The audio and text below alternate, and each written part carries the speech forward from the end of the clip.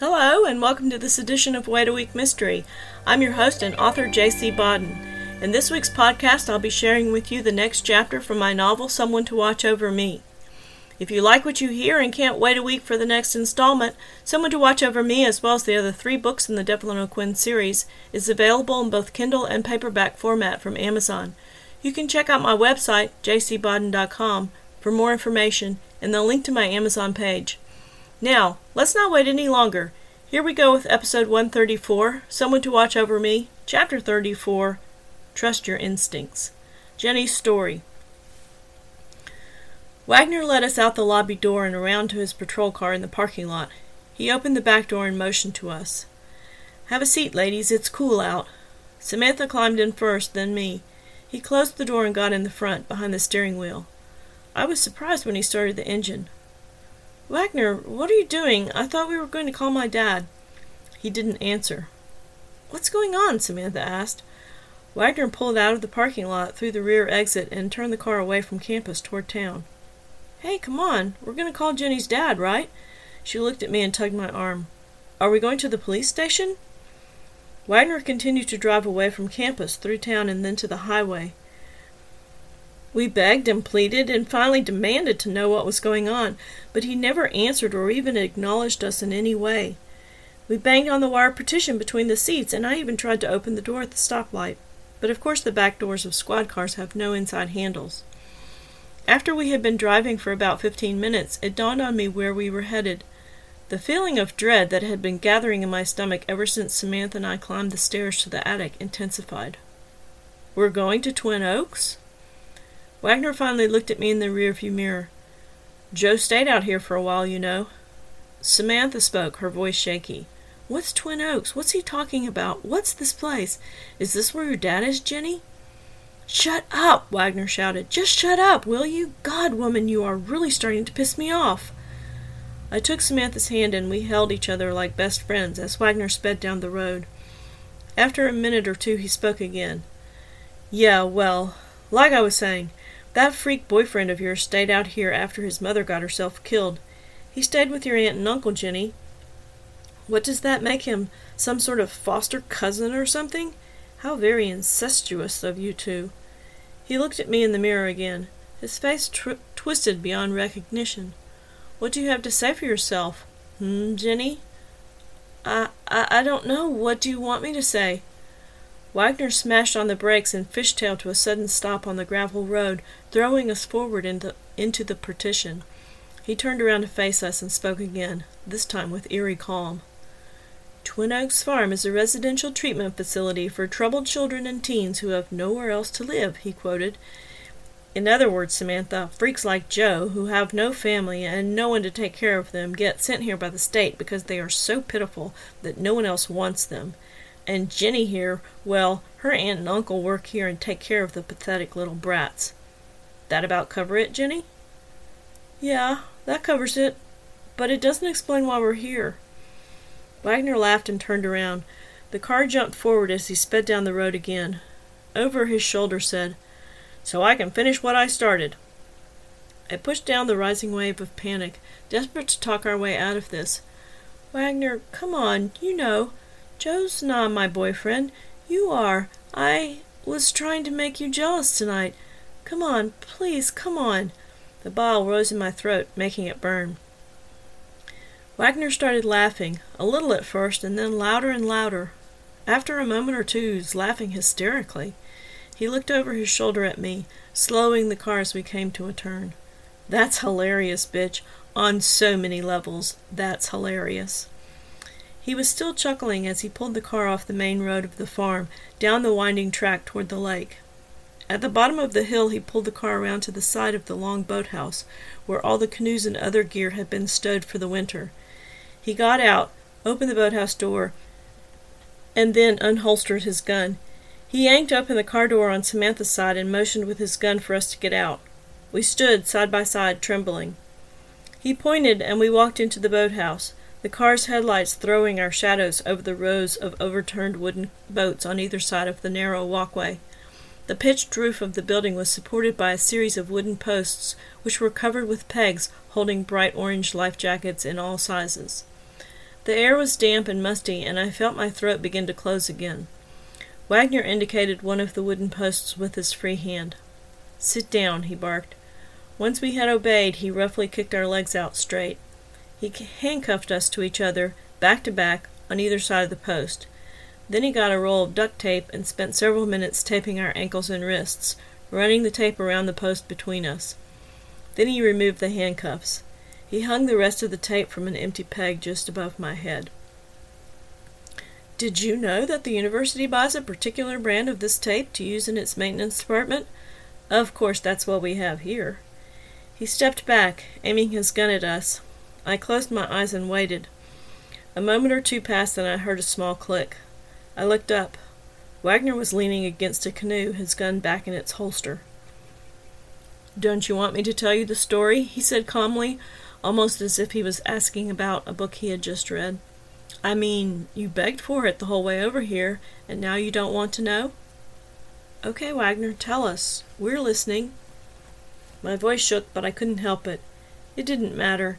He wasn't really thinking about me. "I think you're going to like it. Here goes. It all started with Amy. She wasn't attacked because she looked like you, even though I managed to convince you and everyone else that she was.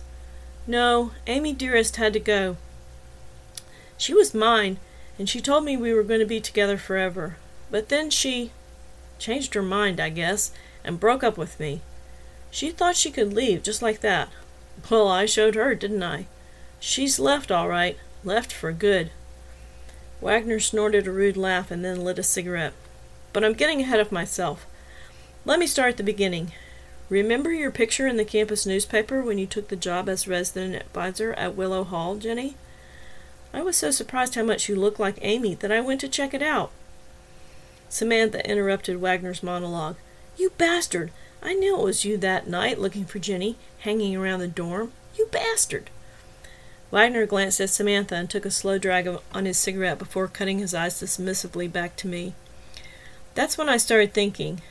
I knew, at least, that I could use the similarity to throw suspicion off me when I took care of Amy. And boy, did I hit the jackpot when Joe showed up. He was the perfect patsy to pin everything on. I set it all up so it would look like he was doing things around the dorm. The missing clothes and stuff, the water heaters, the brick from his front walk through the window, your name on the doors, all the things in the attic, and of course, Amy. She was supposed to die that night, you know. I can't believe she didn't. Well, that's just like Amy, God rest her soul, to screw around and not do what I wanted her to. Still, it wasn't too hard to finish the job tonight. It's amazing what a pillow over the face can do when somebody's that doped up on painkillers. By the way, I want to thank you, Jenny, for that lame talent show. It was the perfect opportunity for me to slip out and tie up that loose end." Wagner rolled his eyes and spat on the floor. "Did you know that Joe and I went to the same elementary school? He was a freak then, and he's a freak now. It was almost too easy to set him up for this. Hell, anyone could tell by the way he moons all over you that he's head over heels gaga for you. God, it's sick. And you didn't even notice for the longest time. Shit, you were distracted by the Wagner charm, at least until tonight. God, how could you let that freak kiss you? Yeah, I saw the whole thing through my little peephole." His face was flushed, and he took a couple more drags on his cigarette to calm himself.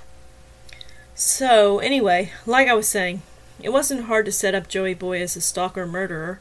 He certainly fits the profile. Typical foster kid, socially awkward, neglected, isolated, forgotten. All those bleeding-heart, panty-waist liberals seem to think that a tough childhood automatically makes you into a sociopath or something." He smiled with a dreamy, self-satisfied look, and I started to shake so badly I had to clamp my jaws together to keep my teeth from clattering. "Did you have a tough childhood, Wagner?" I managed to choke out. It seemed important to keep him talking, even if what he was saying was turning my stomach. He looked at me sharply, then his face relaxed back into its dreamlike state. "Well, we were poor, I will say that. But that's not important, as long as you've got a strong father in your life that loves you enough to discipline you and keep you on the straight and narrow. You want to know the best part?" I unclenched my teeth just long enough to answer. "Sure. What was the best part?" "I got to keep my eye on y'all the whole time. For the first time since he started talking, he looked closely at Samantha. "You, darlin', don't just wash in the shower, do you? You are by far and away my favorite to watch." "Oh, yeah, the best," he nodded emphatically. Samantha groaned softly and then leaned her head as far away from her body as she was able and vomited on the dirt floor. I pulled my arms, testing the strength of the tape. All I managed to do was jerk the binding tighter. He was watching me, watching my struggle, and the twisted smile on his face turned my stomach. I forced myself to be still. "My only regret is that I don't have a video of your face when you saw Joe's blood-stained work shirt, Jenny. That look was priceless. Absolutely priceless. Wagner, you're sick. You need help. I can make sure you get it. Just let us go and—" "I'm not sick. I'm smart. You won't get away with this. My dad's going to figure it out." "I know you're Daddy's little girl, Jenny, but he'll never figure this out. He's not exactly Sherlock Holmes, you know," he sneered. I don't know whether it was the flippant comment or the accompanying sneer, but suddenly the fear turned into rage. "You bastard!"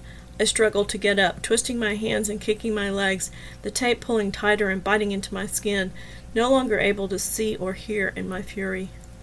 I don't know how long I fought against my restraints, but when I had exhausted myself, Wagner was still leaning casually against the canoe. "Okay, well, now, if you'll excuse me, I've got a few other things to take care of," he murmured casually as he ripped off 2 pieces of tape and roughly slapped it into place over our mouths. "Y'all sit tight. This'll be over soon. Oh, and don't worry," he stubbed out his cigarette and put the butt in his breast pocket. "The next time you see me, I'll have Daddy Dearest and Pretty-Eyed Joe with me." Joe's story. He dreamed of his long-dead mother. In the beginning it was pleasant, a memory of a summer day when she had been off work and nearly sober. They were flying a kite in the park. The dark clouds gathered on the horizon, and soon the storm was upon them. His mother urged him to hurry, and he tried his best to keep up, but she was too far ahead, and he was caught in the fury of dark wind and rain. He called to her, but he was lost and alone. He woke, sitting upright with a start and rubbing his eyes. It was nearly dawn. He looked around, confused by his location. Then he remembered Jenny's apartment. In the gray light he could see that her cell phone and keys were gone, the bedroom door closed. He stood up and scratched his head, looking for his cap. Then he noticed a note on the coffee table in front of him. He picked it up and held it towards the first light of dawn coming through the window. "Joe, I see you're as tired as I am. Good night. I'll see you tomorrow. Love, Jenny." He stared at it a long time, something in the back of his mind trying to nudge him, but he was too groggy with sleep, and too crazy in love, to think about it. He smiled softly, folded the note, and put it in his front shirt pocket. He picked up his toolbox and closed the door to the apartment gently as he left, making sure it was locked. He dropped the van off at the maintenance building, walked back to his apartment, peeled off his clothes, and fell into bed. The smile never left his face. That concludes this week's chapter of Someone to Watch Over Me. Thank you for listening. To find out what happens next, please come back for episode 135 of Wait a Week Mystery, or visit jcbodden.com to order the book.